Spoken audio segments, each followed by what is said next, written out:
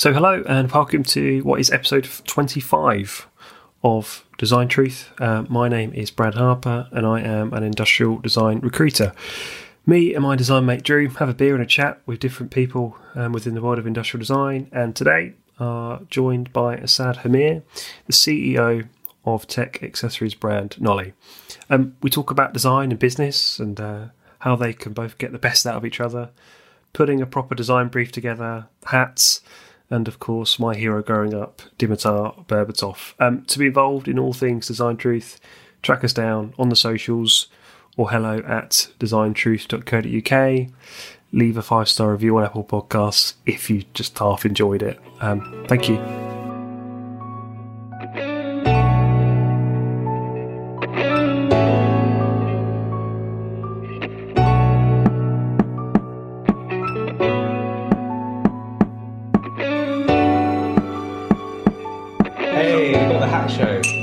Yeah, exactly. Yeah, I've got the Come on, Brad, where's your hat? I can get a hat for you guys. Yeah, man. Yeah. It's always interesting to see how people wear them differently. You got yours way up. I mean, listeners on Spotify and Apple Podcasts really don't know how this has started, but we've all got a hat on. It's all part of the coffee in the office experience that they get. You know, that they're missing out on. It's exactly. Conversation about hats. This is the Nolly look. Nolly.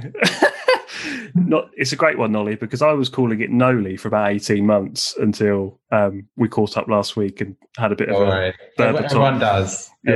I'm blaming Dan Barnes because I'm pretty sure he said to me the name was Noli. And we had a catch up, didn't we? We caught up about Berbatov and some nostalgia there. Yeah, it was a good game on the weekend. Did you watch it?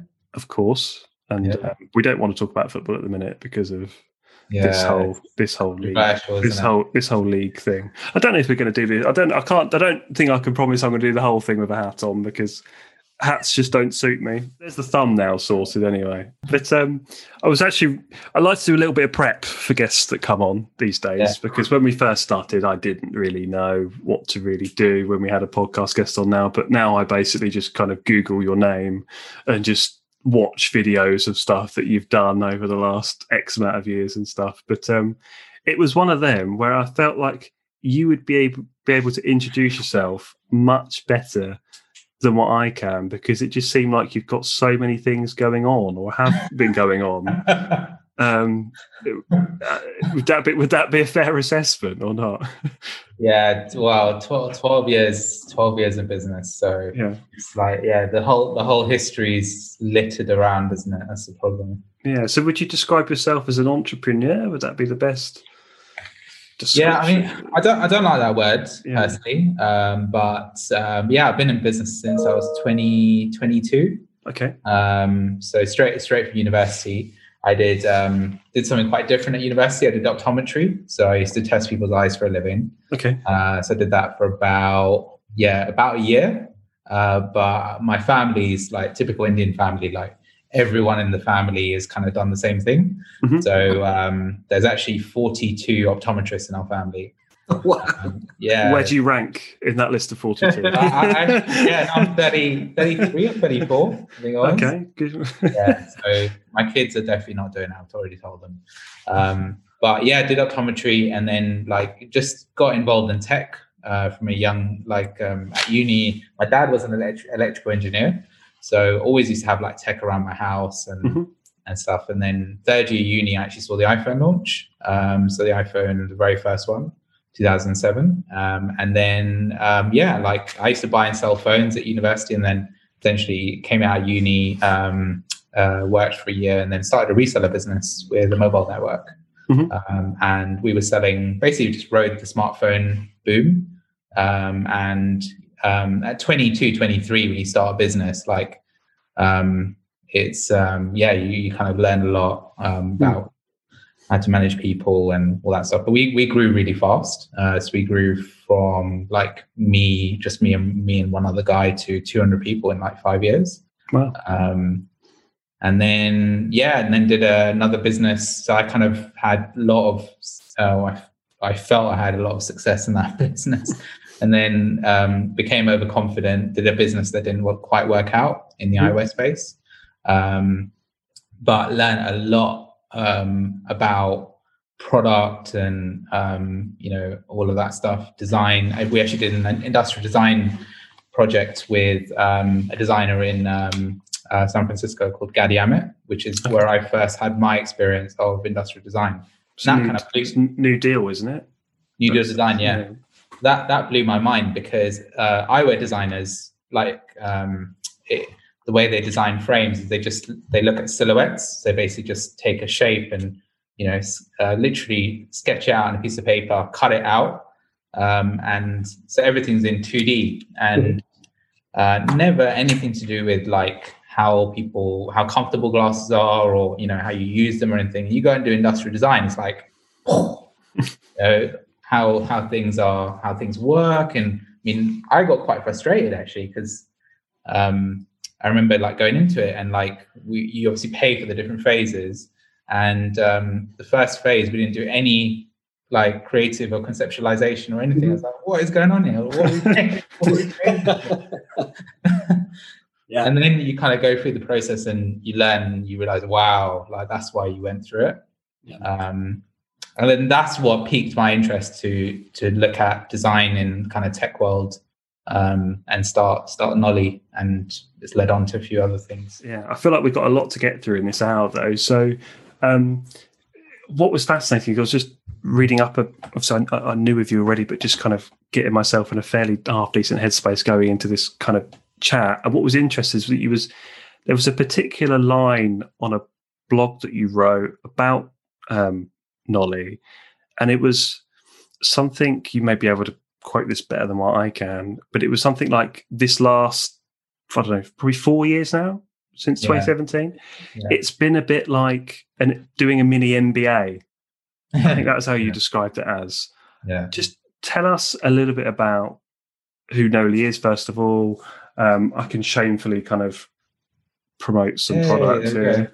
I mean, I got sent a fitness band, and I'll be honest with you, the thought of me with a fitness band is just going way over my head. But very useful kind of product nonetheless. So thank you very much. And ironically, the plug is actually the one I like the most. But it's a tech brand, right? So whilst I'm just, to people that are listening to this thing, I'm just throwing a phone case in front of the camera, but it's far more than that, isn't it? And that was the intention from the start, I'm guessing. Yeah, no, it is. Actually, could I share a picture? Go for it. Yeah. This is basically where it started. Mm-hmm. So that's my tech bag. Wow. And like over the years, I've kind of sold all the major brands. So in there is probably like some Belkin and Mophie and God knows what in there. Traveling around at that time, kind of running my business. I just always found my accessories were always playing catch up, and everything inside that bag was kind of designed on its own and not thought about how it kind of connected in together with everything else. And you'd always end up with issues like, things breaking or like, being out of power. And there was always like the running joke in the office that, I was always the guy that would be out of power because not because like I forgot to charge my phone at night, but I'm just a power user, right? So like after doing that industrial design project for the eyewear side of things, I was like, why has no one done this at this mobile accessory space? Where's the brand that's kind of doing form and function? Like you see like cases with like marble on there and things like that on the kind of more aesthetic side of things. And then the kind of functional would always be really, really rugged. And I was like, where's the brand that's kind of mixing both? Where's the brand that kind of speaks to me?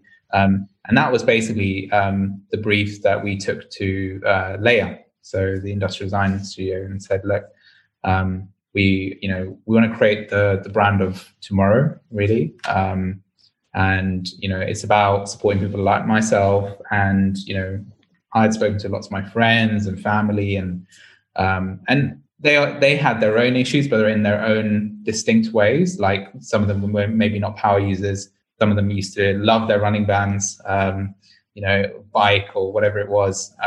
And quickly, as we kind of started to think through this, like, realized that everyone's unique, right? Everyone has their own way of living their life. And tech is designed to be cookie cutter. It's like, you're going to fit inside this box. My view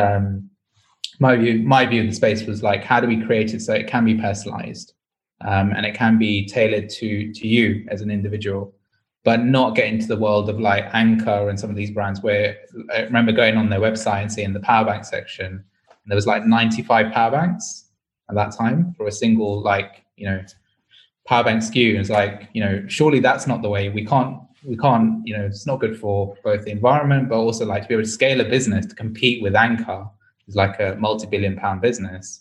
You know, there's no way we're going to be able to compete in that world. So how do we do it differently?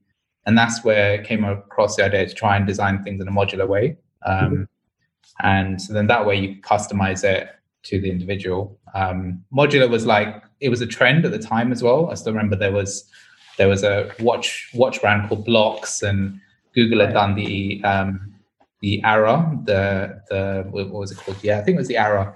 It was done by actually New Deal Design, and I still remember on the way they both flopped, and I was like, God, there's a reason why no one's done modular, right? Yeah, and I guess that was the kind of beginning phase of it, and you kind of go through the process. Sorry, I was just going to say, what led you to go and work with Layer, out of interest? The only reason I ask is I'm actually putting together this massive industrial design map of the UK, and I can tell you there's bloody hundreds of these agencies out there, because I'm the one having to put the data entry into this thing. And what led you to those guys from the top? So it's simple as came back from, actually went to see New Deal Design, came back and Googled industrial designer London, and they were the first ones that came up. It was actually them and a couple of others. And so then I did my standard thing that I'd do with anyone, met all of them. And then like Benjamin and me is similar age, like, and we got along quite well. It just clicked. I think, you know, end of the day it's about relationships, right? And budgets, of course, but relationships are key. Because you wrote, I'm just probably just going to refer to your blogs throughout most of this, but it's like, you think one of them was about the fact that you were kind of looking back on the 4 years, and it was like, at that time, where do I go to learn about things like design? And, you know, where you simply just typed in industrial design on Google, and whoever's smashing it with the SEO is the first person you're picking up the phone to. But there's not really many places for you to go as in that state, in that position you're in, of who do you go and talk to that's going to point you in the right path, or content you can consume on LinkedIn or maybe even Spotify or Apple, whatever. But that must be something that a lot of tech-based kind of founders go through, where it's like, okay, I've got this great idea, but where am I going to have that validated before I have to go and meet all these people? Are they the right people I need to be talking to, particularly if, you know, you're not a designer, although you may appreciate design, you still don't know the ins and outs at that point in time, the ins and outs of how you actually get this thing through to market. So is that something you're looking back on thinking, God, I've got so much knowledge now that I wish I had back then? Definitely, man. I mean, there is still nothing, isn't there? Like, there's literally nothing out there. As part of the why I've started like a little blog series for people that are looking to design products, and just how to work best with the design industry, and also how the design industry can work better with product entrepreneurs. Because I think, you know, if both work together, you know, we're going to create better products and bring more design innovation here in the UK, right? Like in tech, I mean, tech generally isn't known, like the UK is not known for having a design hub here. Most of it's either San Francisco or California or Shenzhen or I mean, there still is nothing. I think the other thing is design is only part of the journey, right? Like the brain damage, which is the next bit of the journey, is manufacturing.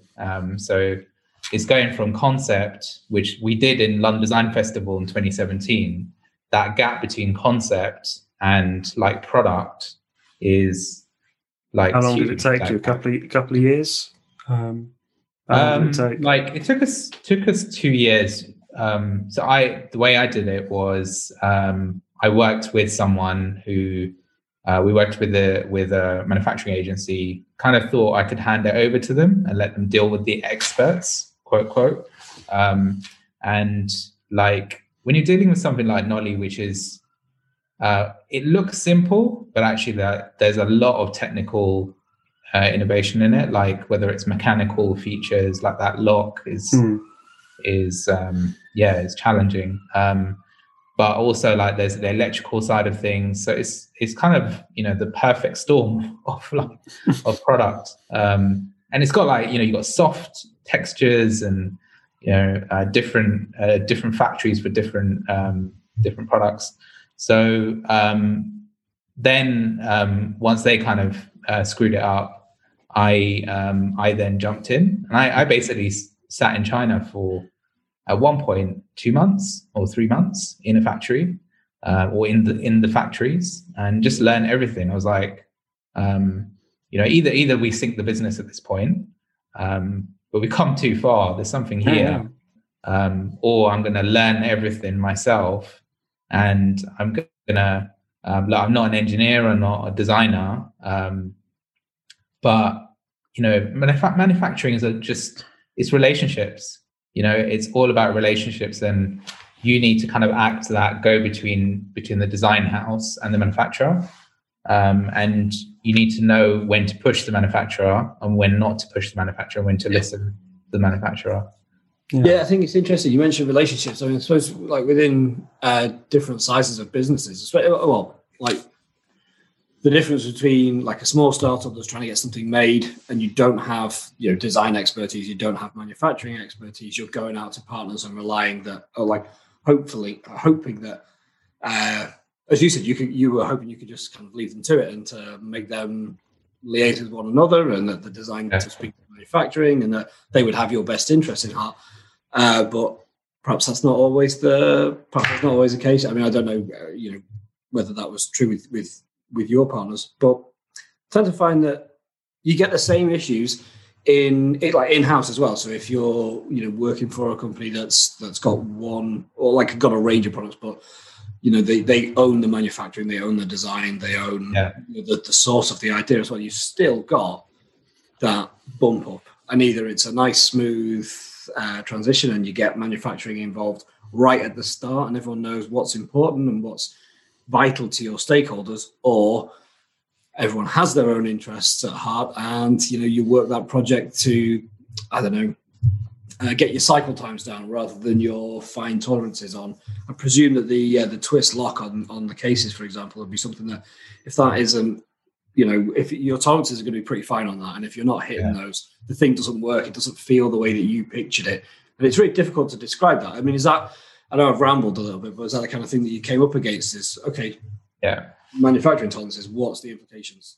Yeah, you don't. I mean, before I did anything like this, I mean, eyewear manufacturing is very artisan, so it's all you're just cutting sheets of acetate or steel, and it's when you're dealing with a mechanical kind of edging process like that, it can be quite accurate because you're dealing with CNC, right? Yeah. But when it comes to injection molding, there's all kinds of tolerance issues. So cooling of materials to what time of day it is sometimes for the the injection machine, and then you start to you learn a lot like about how things should have been designed for manufacturing, so that you could have fast tracked through that process. And I mean now, for a process that took us 2 years, now if we were to bring products to market, it wouldn't take us anywhere near that. So I think now between 6 and 9 months, we could probably get a product to market. And I take it with the nature of the product line as well, is that you're always going to be. I found this from little bits of like recruitment I've done within obviously you're more than just a mobile phone case, right? But done little bits and pieces with kind of phone case manufacturers, and you're always kind of at mercy of the Apple or the Samsung or the Huawei or whatever, because they're the ones designing the phone, right? And so you're kind of almost having to wait to see what they come up with, and then you've got to very quickly get your product out that works in partnership with that. And so I'd imagine that's a nature of the beast as well, of not so much on the fitness band and stuff, but actually like they're going to put out a new phone every year, and therefore you're going to have to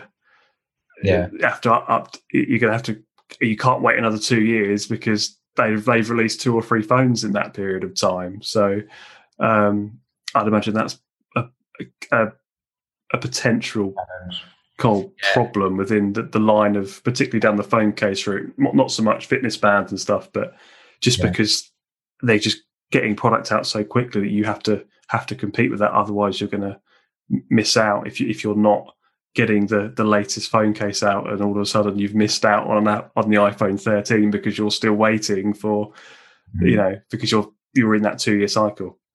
Yeah, so I mean, it definitely is, and also like it isn't. So the reason why we designed it to be modular was that just like you said, the fitness bands, the batteries, the wallets we could use year after year, and those would work. And we've got stuff like bike docks and things like that on the way, which then become a really universal product. On the case side of things, the trends are kind of changing, or they have changed over the last 5-6 years. So whilst everyone used to rush to getting a new phone every year, now it's that trend now is every 3 years, and this is where my telecoms experience kind of came in. And also we now have a really thriving refurbished market as well. So you've got lots of people that buy refurbished device, especially in the B2B channels. And at the end of the day, it's a global market as well. But you're right, the case market is a highly competitive market. And it is a cyclical market in that sense. So that's why with Nolly, I've always wanted it to be an ecosystem place and not totally reliant on cases. And you're going to see over the next few months, like how we develop out the range. So we've got more products in the power range coming through.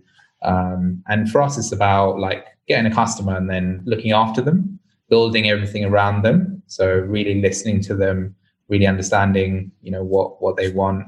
And then building the system around them. It's actually how we built the first range as well, because we did 2 London Design Festivals, and I was on the stand on both of them. And just getting that feedback two-way doesn't happen a lot in the design industry, I feel, or enough.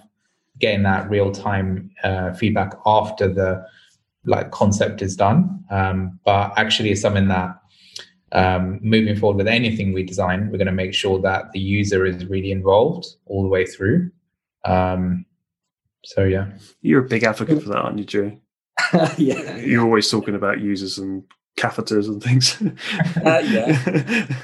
But no, it's vital. As I say, it's a difference between making landfill and making something that's worthwhile. So I mean, I know there's probably going to be some secrecy around this, so I'll make the question as open as I can. But what are the key insights that you found that go, okay, this is what we're doing with a power product?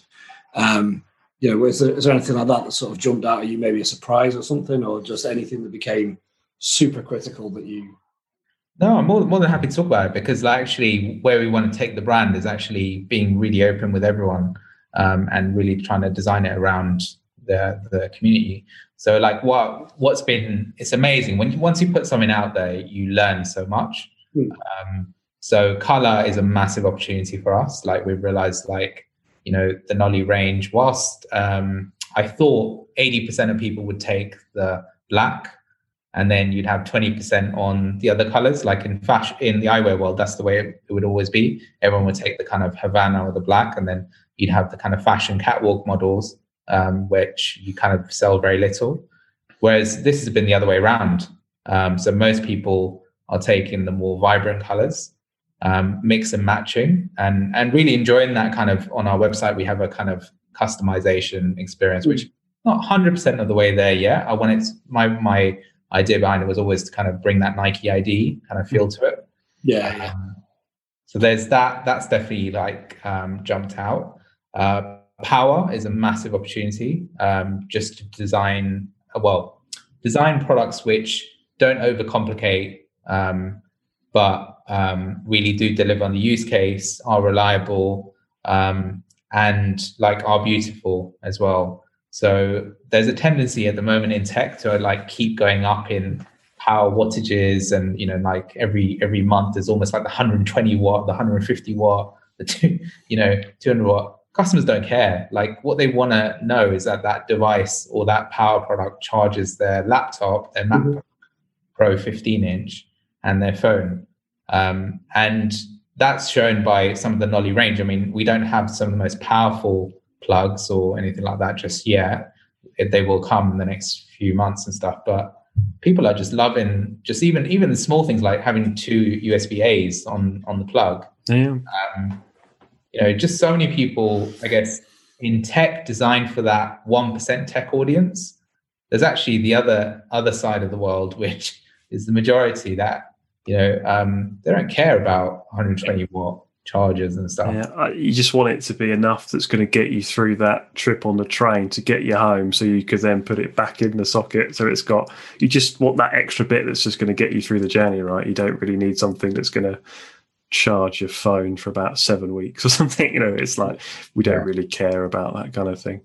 Well, that's the thing. Finding out what is actually important is the difference between like something that does fit for the user or doesn't. And you're right. It's easy to kind of push a message of this has the best tech. It has a new coating or a different wattage or something. And I don't think it's the language that appeals to a lot of people. Maybe not all people, but it's more about like what am I getting out of this? Okay, so a new coating, new power wattage, but tell me anecdotally how that's going to make it better for me. Is that the right fit? Is it So what? How are you guys going about doing that and learning those things?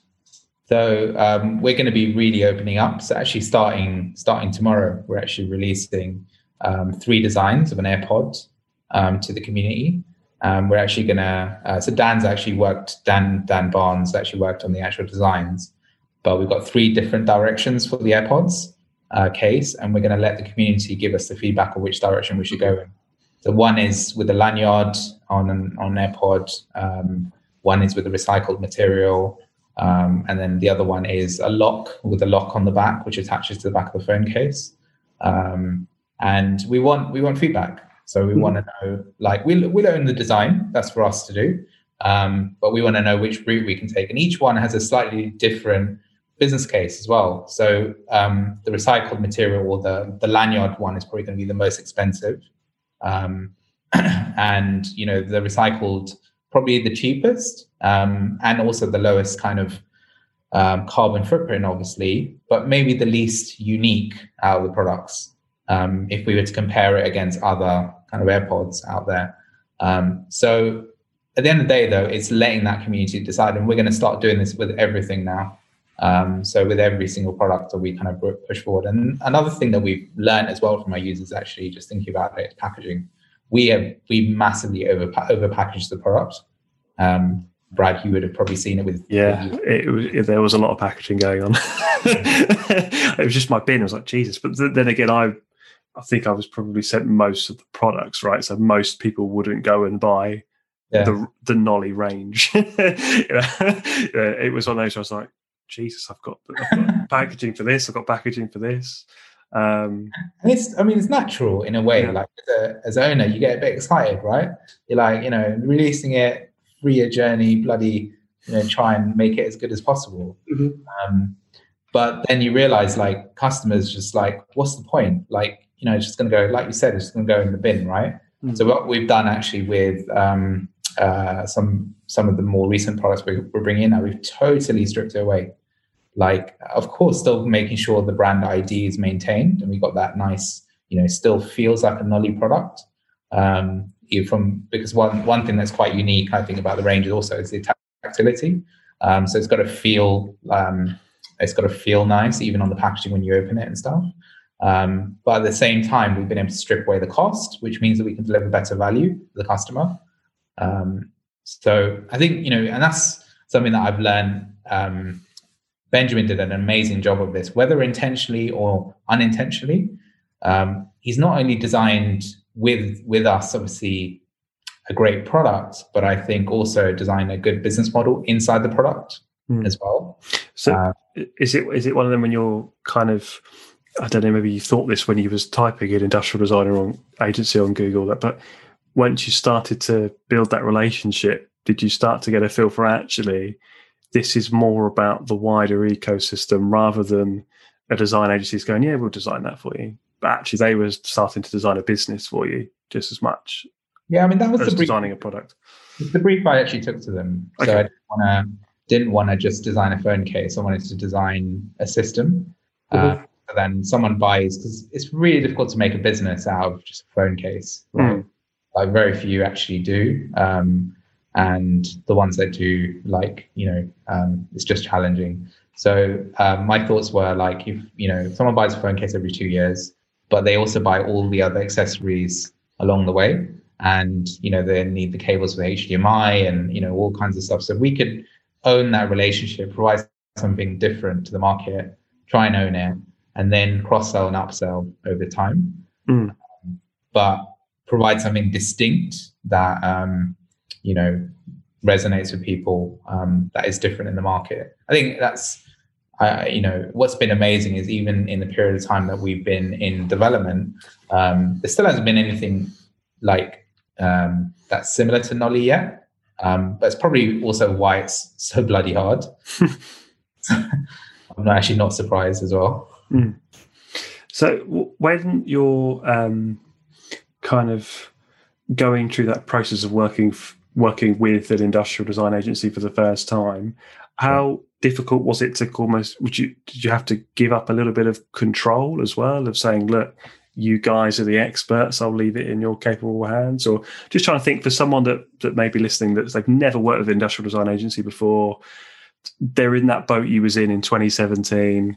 What would you say are the big things? Say, don't do that, or still remember that core reason of why you got in touch with these people in the first place? Is Nolly now just a very different thing to what it was in 2017? Do you look back and think, actually, this is a very different product or system than we originally intended it to be? Yeah, so I think some of the things that we've done in Nolly have been great, but then certain products haven't quite made it as well. Some are kind of failed in the development phase. And that's normal, right? When you're trying to like push the boundaries, that's going to happen. So I think part of the development process, isn't it? Is you've got to strip away the things that don't work as early as you can.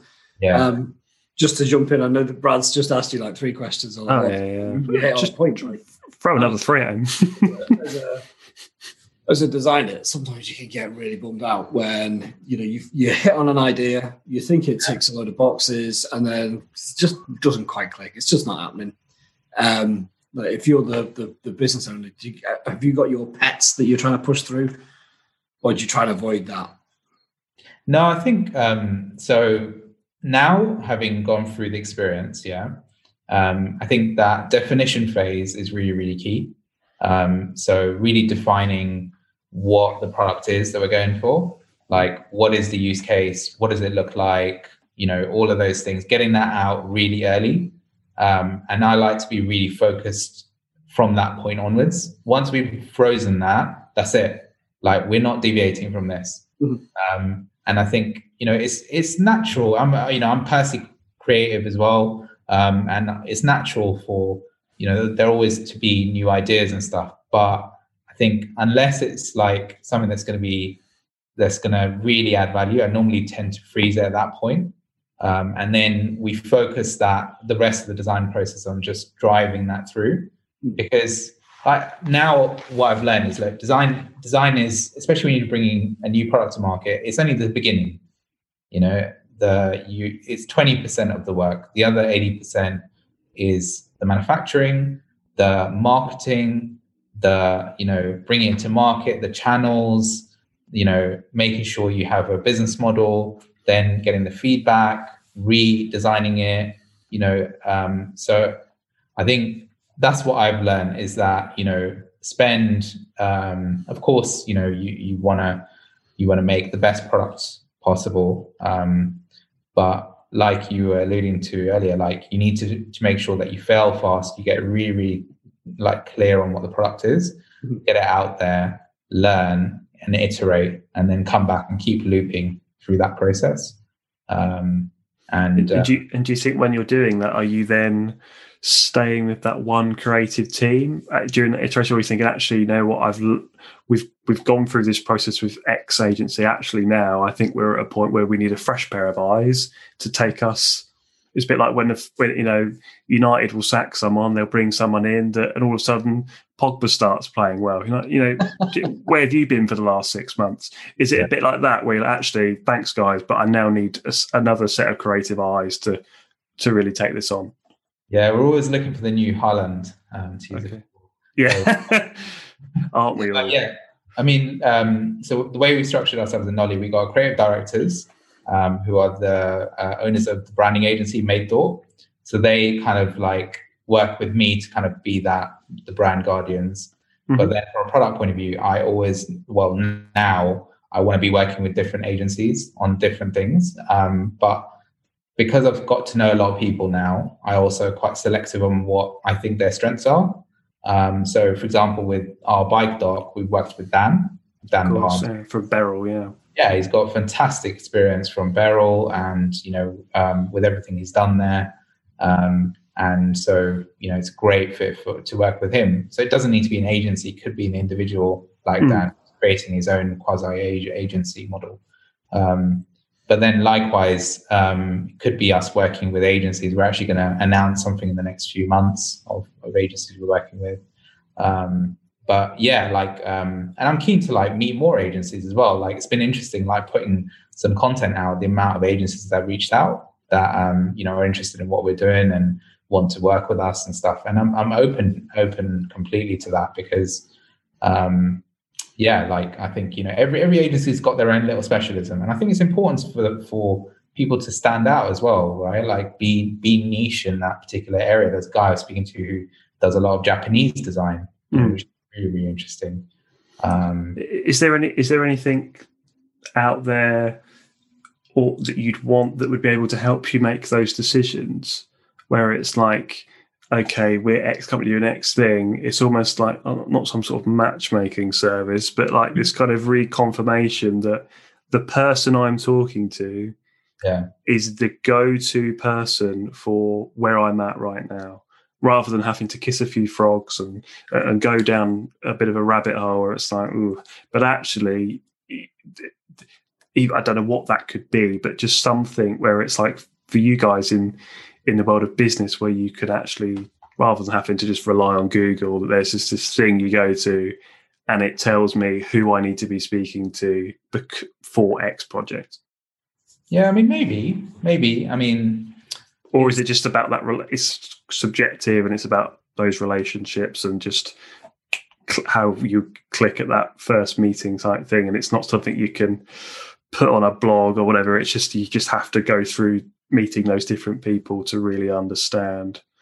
I think there are designers who are very good at selling themselves. Yeah. And it's easy to find those guys. Like we just said, like Google. And then there's designers that are not good at selling themselves, and there's designers that don't even bother selling themselves. So I think definitely if there was some sort of like directory or something, or like, you know, you should do it with what you're doing, like some sort of featuring around some of these guys. I think it would definitely help business people for sure. Yeah, I always thought it would be helpful if you could get some kind of tendering service, but not like, you know, those like Fiverr or something where you just it's just undercutting someone's out there to do it for free or for a Fiverr. But if there was a decent anonymous tendering service, so you've got a package of work.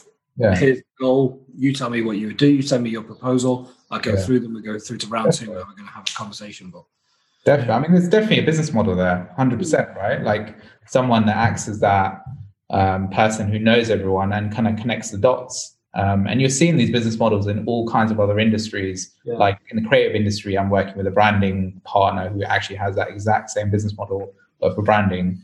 And they work with both agencies and freelancers, and they bring in the best team for the project. So like, yeah, anyone listening, that's, you know, go and do it. Yeah, we might edit that bit out. How strong that feedback was. I'm like, yeah. It's a need, like 100%. Because what tends to happen otherwise, like big companies, what do? They just go to like, the leading designer that they've seen on, whether it's wallpaper or design or, and they're probably not even looking at those kinds of platforms. They're probably looking at Wired or in GQ or, whatever. Out of interest, do you look at design awards as a validity of company X knows what they're doing? Do you look at that and go, okay, that person or that agency just won a boatload of awards, I'm going to go and talk to those guys? Or does it really have any kind of factor in your decision making at all? Not now, because I know how easy it is to get these awards. I'm glad you said it. You just pay, you got something slightly unique, you pay the money and you get the award, right? Yeah. It's super easy. I shouldn't degrade it like that, but it's easy-ish to get these awards. Got to have a really honest conversation about awards without either sounding like a little bit bitter or dismissive. Yeah, because we just can't win them. Well, like I've said before, have the names on those kind of things, but you do think like it's, is that it? Like actually going through the process and sending it off, and then you go, yeah, you've been selected. You're like, I thought there'd be more to it than that. Like I put a lot of work in this. Like, do you want to know more? Like, you want to dig a bit more and find out how we. Okay, sure, great. And then it sort of feels like, I don't want any more now. Like that's not worth it to me. Personal view, but there you go. Yeah. But I think if I'm someone from outside of this industry looking at design, for sure, right? It's going to be something that I look at. So whether it's a Red Dot Design Award or an IF Award, probably Red Dot is probably the most well known outside of design. That's something that I look at. But if there are people watching this that are thinking about which agency to select, the one thing that I ask every single time is how many products have you shipped? What quantities have you shipped them in? And how many of the concepts have actually gone through to production? And tell me about the commercial success of those products as well. What about things like ISO 9001? Does that come up at all in your selection? Maybe not for that kind of product though, Drew, I reckon. Well, no, that's just about the the structure in the organisation and that type of thing. An approach to quality and things. I know that obviously in the industries that I've worked in, mostly it's either 9001, 13485 or something, that's more fitted. And like some designers will not, or some agencies won't have that. And that might be critical on the approved suppliers list for some of these companies. I just wondered where you sit on that. Yeah, and look, I'm a kind of smaller business. In total, we employ 120 people across our portfolio. So we're a small business, small, medium-sized business. So for me, I wouldn't look at that personally. But then when it comes to the next phase of the manufacturing, I look at all of that stuff. Audit the factories, sustainability reports, that kind of side of things. But come to the design agency, for me, it's about, I want to get to know everyone. I want to get to know all the people that are on the team. Like the creative directors, yes, they're the first person. But I want to get to know everyone else. I want to know what makes them tick, what they're passionate about, and really build like a close relationship with the whole design team. That's key for me. Like the personalities, do I click with them? Do they excite me? That's the most important thing. Yeah, and making sure that the person that turns up to pitch is probably the one that's going to be doing the design work. That seems to be quite a common kind of thing we've had throughout these episodes we've done, Drew, is like, if you're an agency, like if you're going to pitch your work, make sure that the end client has some form of access to the person that's actually going to be delivering the work. Yeah. And likewise, there's some people who are really good at delivering on the project and perhaps not the most charismatic. So you kind of, you need that little bit of, it's as you say, I think it's been on here a few times. People say, people buy people, right? and that relationship is super important. You need the confidence to know that the work is going to get done in a way that you believe in, but also that you can have fairly robust conversations and enjoy working with them as well. So it's like, I'm starting to think that it isn't as much about people buy from people anymore, and it's more about people buy from people that have solutions to the problem. I'm starting to form that view of the world rather than it's. Do you not buy that? No, I honestly, I genuinely think if the person has the solution to your problem, you'll be a little bit more lenient. I think other things. I somewhat share that view, and I do just don't be a complete dick, basically, and then you'll be all right. Yeah. But I also think, like, at the start of something, you don't have the solutions out there. The thing is, like, do I want to go on a journey with this person, and like, do I want to invest my time and effort and the future and money in it with this set of people? And like money and future security. Yeah, cool. And like, we can't have the solutions right now. If someone right at the start is trying to tell me that they've solved the problem, I'm like, no, you haven't. Right, who's next? Yeah. I'm quite conscious that we're coming up to an hour, and as I sent you a message. We always ask one question to like wrap things up. Now, I'll ask the same question to you. It might be a case if you don't have the answer, but the question is always just the strangest brief you've ever worked on. Now, it may have been the strangest brief you've ever put together, so it may be the other way around. But were there any kind of standout either briefs or maybe just stories over the last 4 years that really kind of resonate with you look back and laugh at? Yeah, I mean, I've got one. So like one that I learned a lot from, actually. So I'll tell you the moral of the story at the end. But essentially we had a retail store, and it was an architect that won't be named. We took the store to him and said, create a new concept. Yeah. Do something with this space. Like, you're the visionary, create something with this. So retail shops, your ground floor is your most expensive space. Yeah. So you pay, top dollar for that. And then basements, if you have basements, you're, 1/5 or 1/10 of the price normally. So the concept that he created was he took out pretty much 80% of the ground floor space to create a staircase that went downstairs.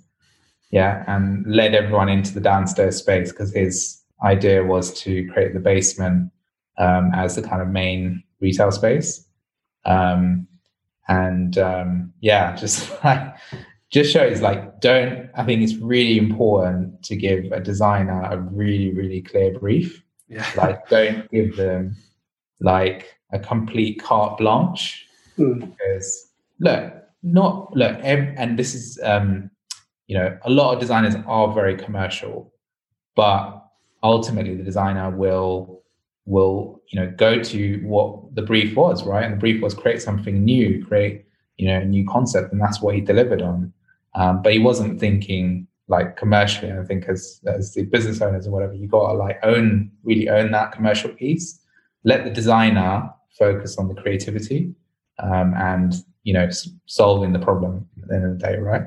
You need to worry about the commercial piece and keeping them in check, of course, when they don't deliver it.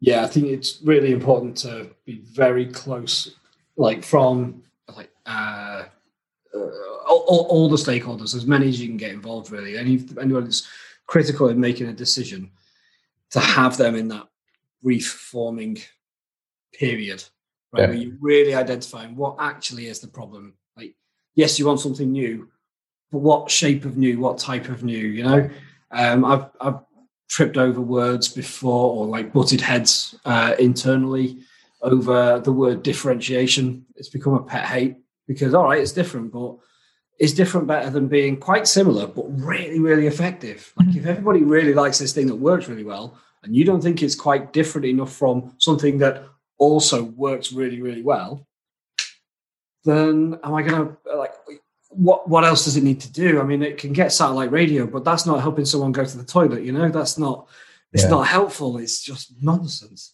So sorry, just not to bounce back. That's a nonsense brief. It's just like yeah, I would say it's really critical to understand exactly what it is that that it's going to make you tick. You know that you were saying, you want to see how they work and what makes them tick. It's like that's a really important thing to know. What do you mean by the words that you're using? Yeah, I think also like, for anyone designing products as well, like in a design like brief and budget, like that's where you can like use up loads of money, right? Because if you tell a designer to go to school around find me the gap in the market, like spend ages on that research, So you want to be like really focused. You own that. You're the bloody business owner, right? Like you got to own that. Yeah. What's the opportunity? Yeah, that's interesting. Yeah, absolutely. So, do really appreciate you coming on and joining us, particularly as it's like 5 to 7 now. Although it doesn't look like it's early. 5 to 7. So that's early for you, yeah. But yeah, thank you for coming on. We've always kind of planned when this started, where it's like we don't just want to bring on designers all day long. Do you know what I mean? Like, let's just, as I said to you when we caught up on Thursday, where it's like, let's just bring on designers talking to other designers about the power of design, like this preaching to the converted exercise. And it's a bit boring, isn't it? So it's great to kind of bring on your kind of lived experience and perspective, and hopefully there'll be some people that are in maybe the agency world or wanting to go into agency that can resonate with it and maybe can have a different thought off the back of it of, okay, maybe I should really nail down that brief or whatever. And yeah, the door is always open if you ever want to come back on. No, pleasure, guys. It's been. I think we should get you on like a live panel once we're up and able to do live events for sure.